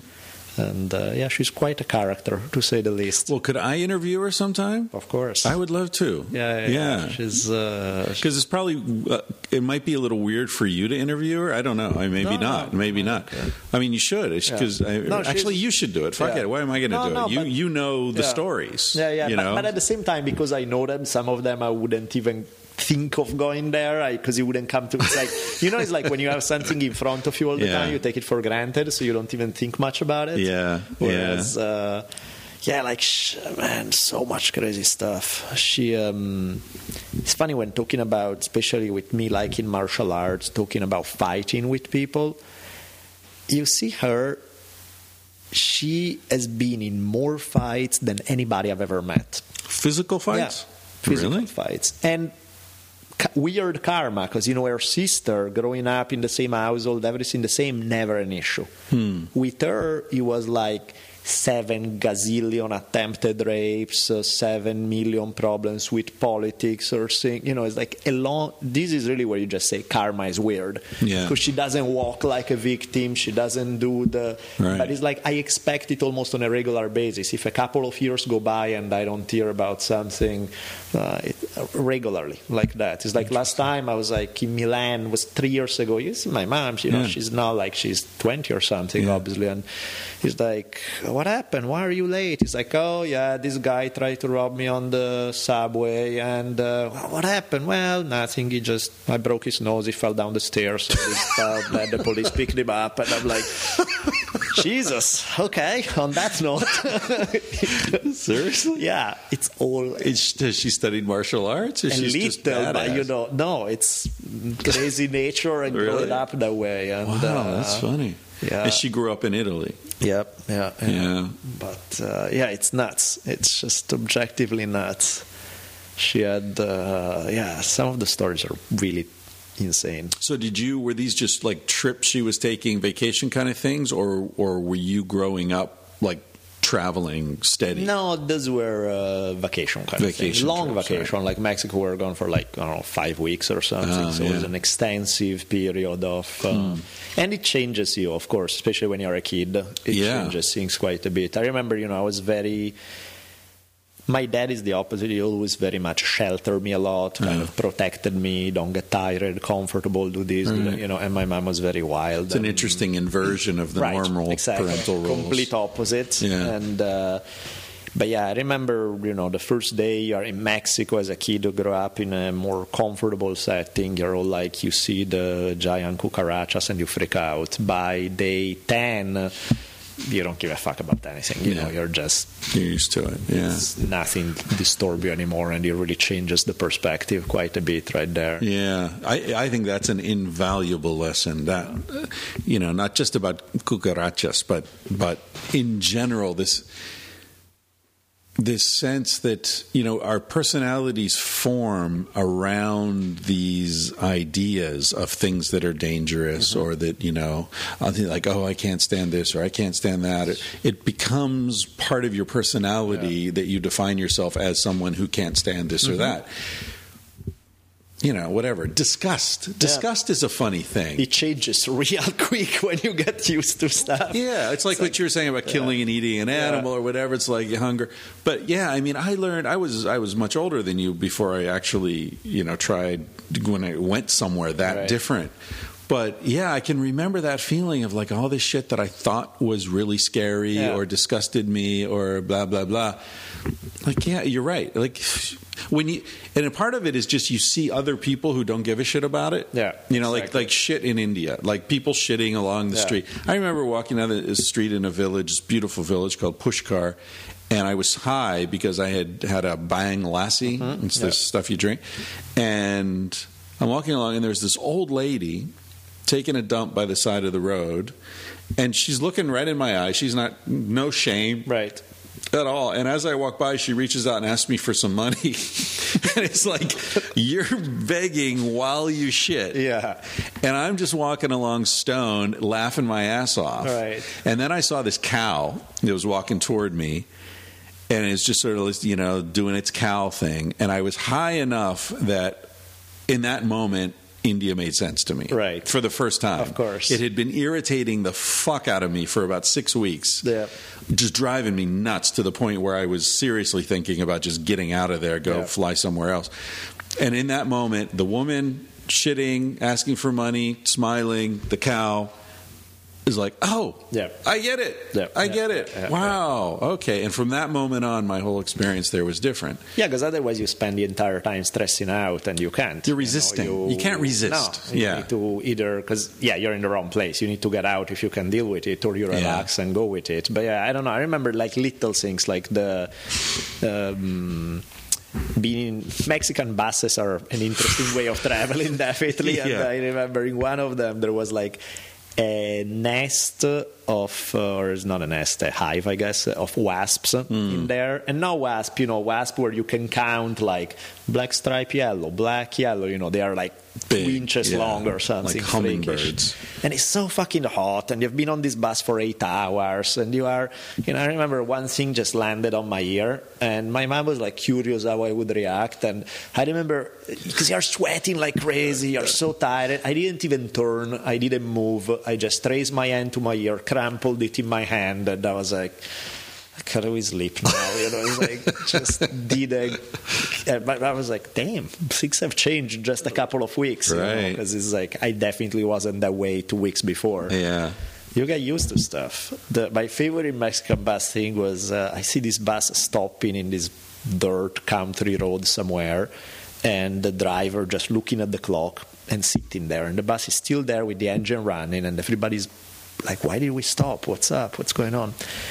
And we see this noise of a plane, and there's a plane landing and crossing through. The bus road was going through a landing strip, through an airport, and you had to know when the planes are coming, when you are supposed to stop. Wow. I was like, wow. Cool. Yeah. Third world bus trips, man. So many times I thought, well, this is how I'm going to die. Yeah. Because, man, the way they drive, Yep. holy shit. And all these, because you're traveling, so you're going to these mountain villages and curvy. I remember that same trip in India when I took that train up. Then I took a bus from Jammu Kashmir. No, it had a compound name, but yeah, and the city where the train up to Srinagar, which is this amazing place up in the mountains, the Himalayas. And so it's super curvy, 20-hour bus ride. And I remember I was sort of semi-conscious, and my head was against the window, and I was listening to Talking Heads' Little Creatures. Always reminds me of the Himalayas. And this Walkman, I'm sort of zoning out. My eyes are open. I'm just, watching the bushes go by and goats and whatever along the side of the road. And suddenly we're going over a bridge, so there's this chasm. The road drops away, and I look way down. I'm seeing very far down, maybe 100 feet or more.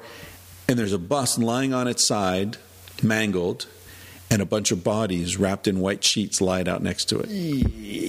And it was a flash. It was like, boom, image, and then back to the goats and da-da-da-da. I was like, did I just see that? Yep. Did I just fucking see that? Yep, whatever. I'm so glad you are on this bus rather than that one. Yeah, funny. That same trip. So I'm in Srinagar, I was living on a houseboat because there are all these houseboats there. It was where the British went during the summers. So they have all these beautiful houseboats with ornate wood carvings, and now you can't go there because there's war. It's pretty close to the Pakistani border, and it's Muslim, and there's all this stuff. But anyway, at that time you could go there, and so I was on this houseboat. I was with these two guys that I'd met on the train, Chris, who was a British doctor, and George, a German bus driver / hashish smuggler, and we were sharing a houseboat. And it was early November, late October, early November. And so we were there for a while. And oh man, crazy shit happened. There was a fire, all this stuff. But anyway, the point of this story is that we got tickets on a bus to go up to Leh, which is in Ladakh, which is the highest city in the world. It's like way up in the Himalayas, Tibetan. And that's a long, grueling bus ride, just up in these curves. And so we woke up. It was an early morning bus. We woke up, and we were all in our sleeping bags, and it was cold. And it's like, okay, guys, we got to go. Let's go. We got to get that bus. And then Chris, the doctor, said, guys, I've got a cold. I can't do it. I'm not going to go. You guys go ahead. And the tickets were like $5, so whatever. You buy another one. And George was like, I want to go. So I had the deciding vote, sort of, and I was like, it's so warm, and no, fuck it, we'll go to later. So we went back to sleep, and then got up, and then it was like, I think George might have, I don't know what George did, but Chris and I both said, like, nah, fuck it, let's go south. It's too cold. So we went. We got this deluxe video coach down to Delhi, which is another whole story. But so we get down to Delhi like 4 or 5 days later, and I look in. There's a newspaper. We go out to eat, and there's a English language newspaper, and look, and front page news is that 4 days ago, the buses that left from Srinagar had been swept away in an avalanche. The bus I had a ticket for had been swept away in an avalanche, and they hadn't realized for like 3 days, right? Because it's so far up there. Sure, that was going to go there. Right. It's like in Leh, they're like, oh, where are those buses? And then they call the military, and then it takes a few days. And these people had been like in snow for 3 days. Frostbite, lots of deaths, lots of amputations, terrible shit. Yeah. Damn. Yeah. How everything can roll on the dice right there. That's why anytime I wake up and don't feel like getting out of bed, I say, well, that's a message from the universe. Let's stay there. Yes. I'm sorry I missed the appointment, but, you can't second guess the universe when it's telling you to stay in bed. Yeah. No, I'm a big fan of staying in bed. Always. When it's telling you to get up, that's a different story. You might want to think about it. But, yeah. Fuck, man, it's almost 2 hours that we've been talking. It could continue for another. The time just 15, goes by. I don't even know what we've talked about, but thank you, Daniele Bolelli, the great Daniele. Is on the off chance that one or two people listening to this don't already listen to your podcast, where will they find it? The Drunken Taoist podcast. The Drunken Taoist with a T. With a T, all the spelling. But you it's more pronounce common. it D, yeah. Of course.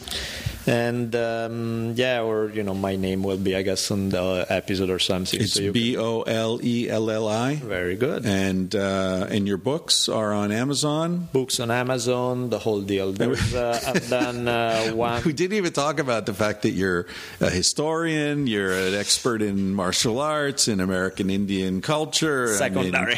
Yeah, it's all. It's amazing. Yeah, we can continue. That's why I've said. So anyway, check out Daniele's books. All on Amazon, on your website. Yeah.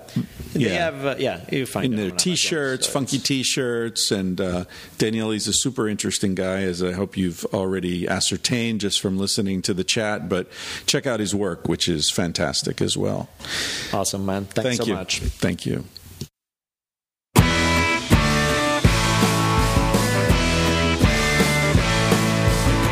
He said, baby, what's the big deal? Feel what you wanna feel. Say what you wanna say. You're gonna die one day.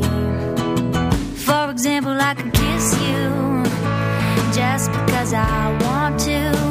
What's the difference if you turn away? I'm gonna die one day. Why do you waste your time thinking about your reputation? Trying to meet an expectation, wondering what they're gonna say. When everyone you ever know said it for a headstone. I don't wanna give the end away, but we're gonna die one day. Your body is an animal, doesn't ask for much. A little music and a soft touch. Why don't you let it out to play? Your heart is in a birdcage, singing in your chest. You wanna shut it up or give it a rest. You're gonna die one day. Why do we waste our time? Think about an obligation, running from a confrontation, wondering what we ought to say. When everyone we ever known said for a headstone. I don't wanna give the end away, but we're gonna die one day. We're gonna die one day. We're gonna die one day. So baby, what's the big deal? If you wanna be free, say what you wanna feel. Spend the night with me. I'm gonna take you up in my arms. And if we must go down, we'll go singing to the smoke alarms. We'll dance into the ground.